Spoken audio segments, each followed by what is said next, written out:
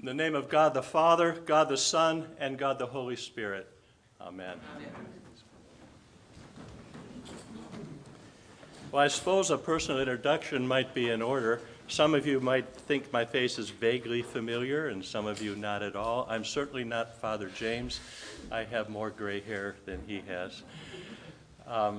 My name is David Kletzing. By the grace of God, I've been ordained a priest 35 years now, and am like you. I can say that my bishop is Alex Cameron, as of yesterday. Been part of the Diocese of Pittsburgh for, 10 or 12 years, something like that. My church was Hope Anglican Church in Elburn, which closed a couple years ago. Since then, I've been pretty much in retirement. So anyway, that's just a little necessity of telling you who I am. I don't know about you, but Hebrews 11 is always especially inspiring for me whenever I read it. I was glad to be able to preach on it today. The chapter begins by describing what it's like when faith is operative in somebody's life. Faith is the assurance of things hoped for, the conviction of things not seen. So how does this work in somebody's life, in real life? The author is already on it.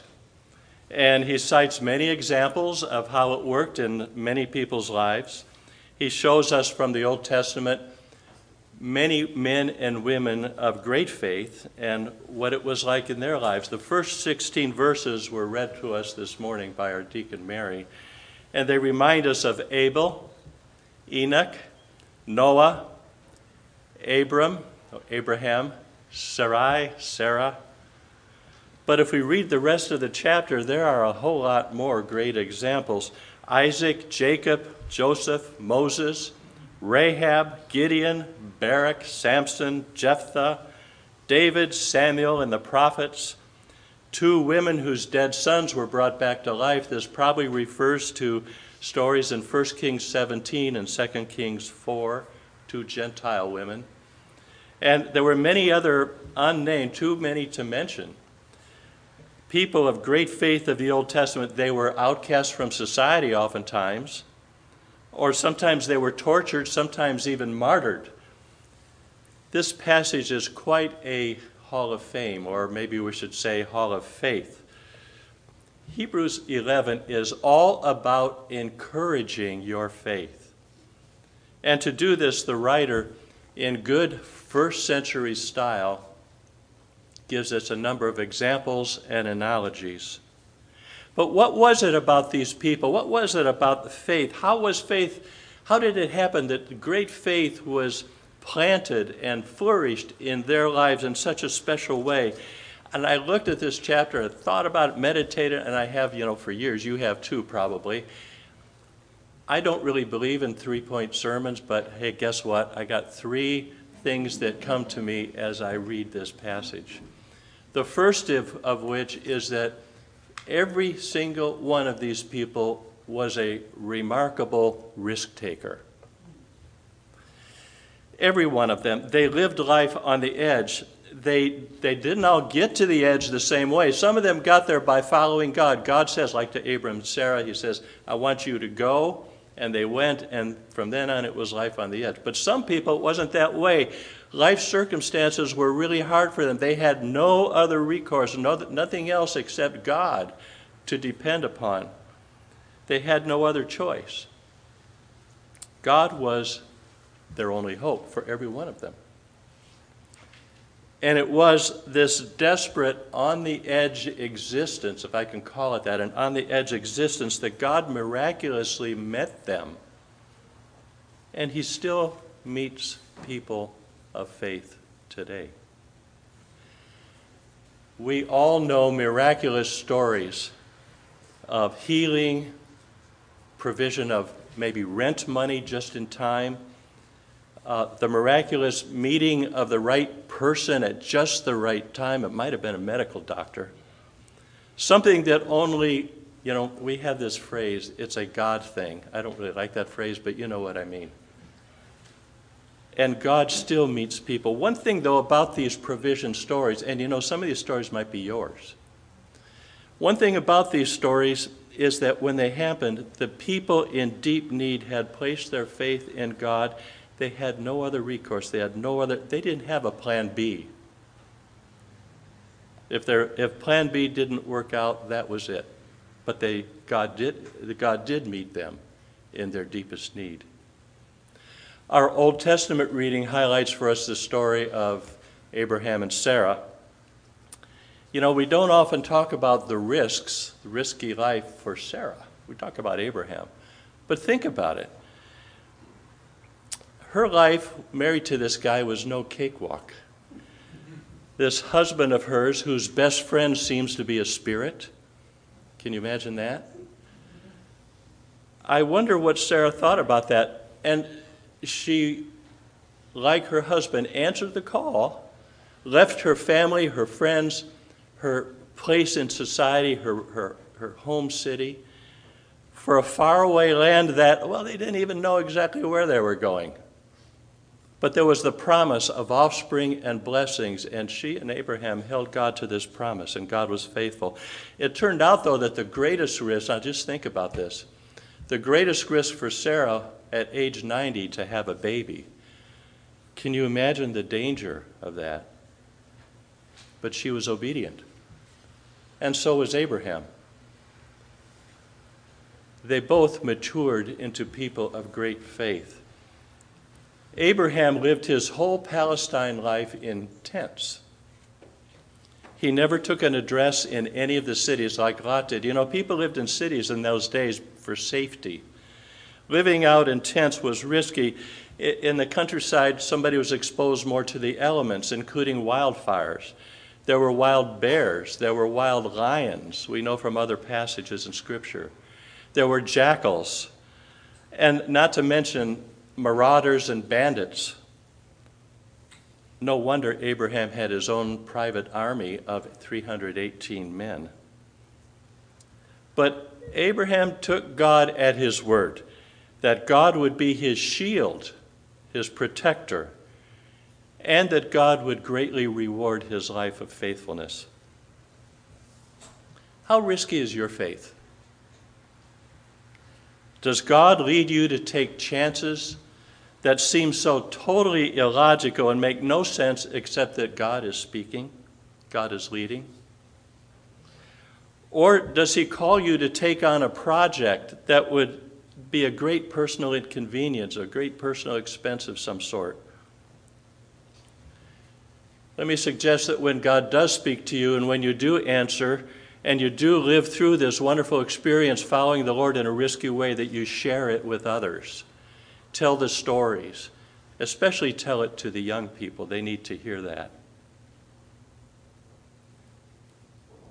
Here's a pastoral suggestion, especially for those of you who are parents or who are concerned for the youth of the church.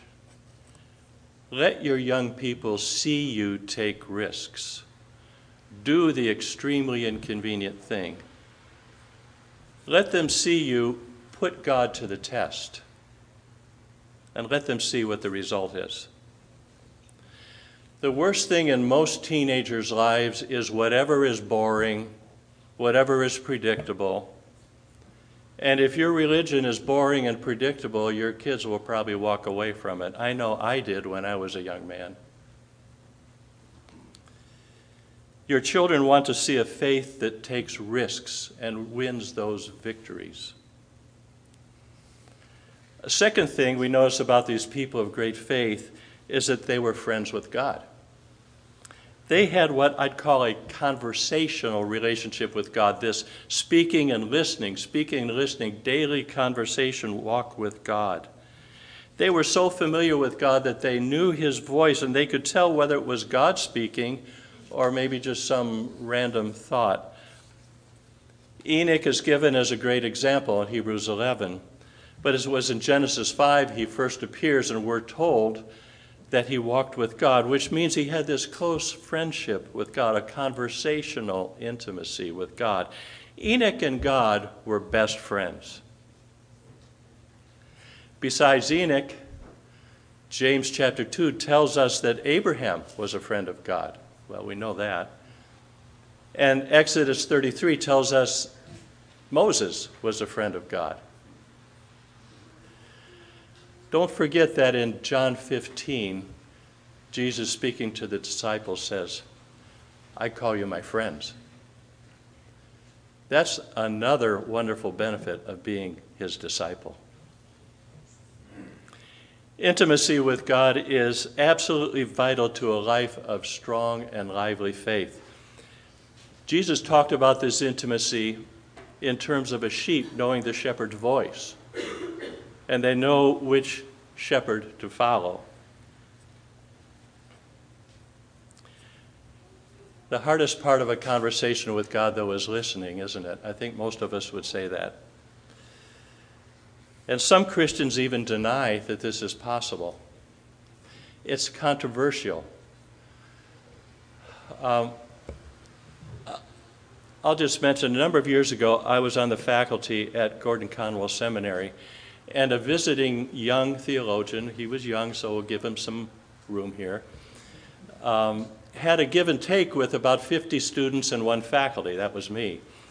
And what he said was, this is almost an exact quote, God will never speak to you, not even through the scriptures, through reading the Bible. God won't speak to you.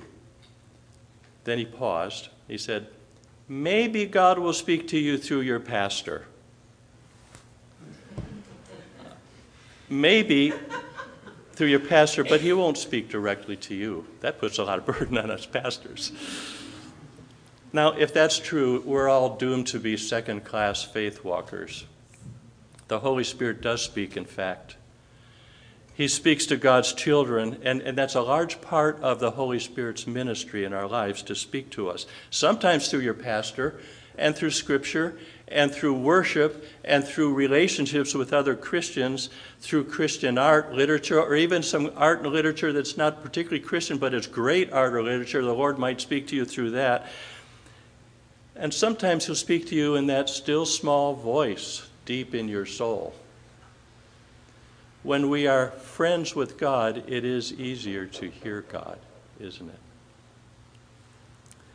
A third thing we see in these people of faith is that their personal point of reference is eternal. From Hebrews 11, verse 10, for he, Abraham, was looking for the city that has foundations, whose builder and designer is God. Abraham and Sarah's faith kept going all those years in the conviction that God would be true to his promise, that there was a reward for them when this life was over. There was an eternal reward waiting for them. Hebrews also tells us that such people considered themselves strangers and exiles on the earth. Quite simply, they don't belong here. We don't belong here. We see many, throughout the Bible, we see many references to where the follower of God's true home is. The most famous one, Psalm 23, I will dwell in the house of the Lord forever. Paul reminds us in Philippians 3:20 that your citizenship is in heaven. We don't belong here. And those people of great faith, especially, you could see how they lived their lives, that they had their eyes on heaven. And that was their personal point of reference, how they interpreted the world around them, the politics of the world around, the neighborhood, the people, the events, the natural order. Everything was interpreted in this point of reference of heaven. So Hebrews 11 gives us some really wonderful examples of people, faith-filled people who lived a risky life doing what God called them to do. They were intimate best friends with God, and they kept a daily two-way conversation with him. And their highest point of reference is their destiny in heaven. Jesus says, "Fear not, little flock. It is your Father's good pleasure to give you the kingdom. Where your treasure is, there will your heart be also." Amen.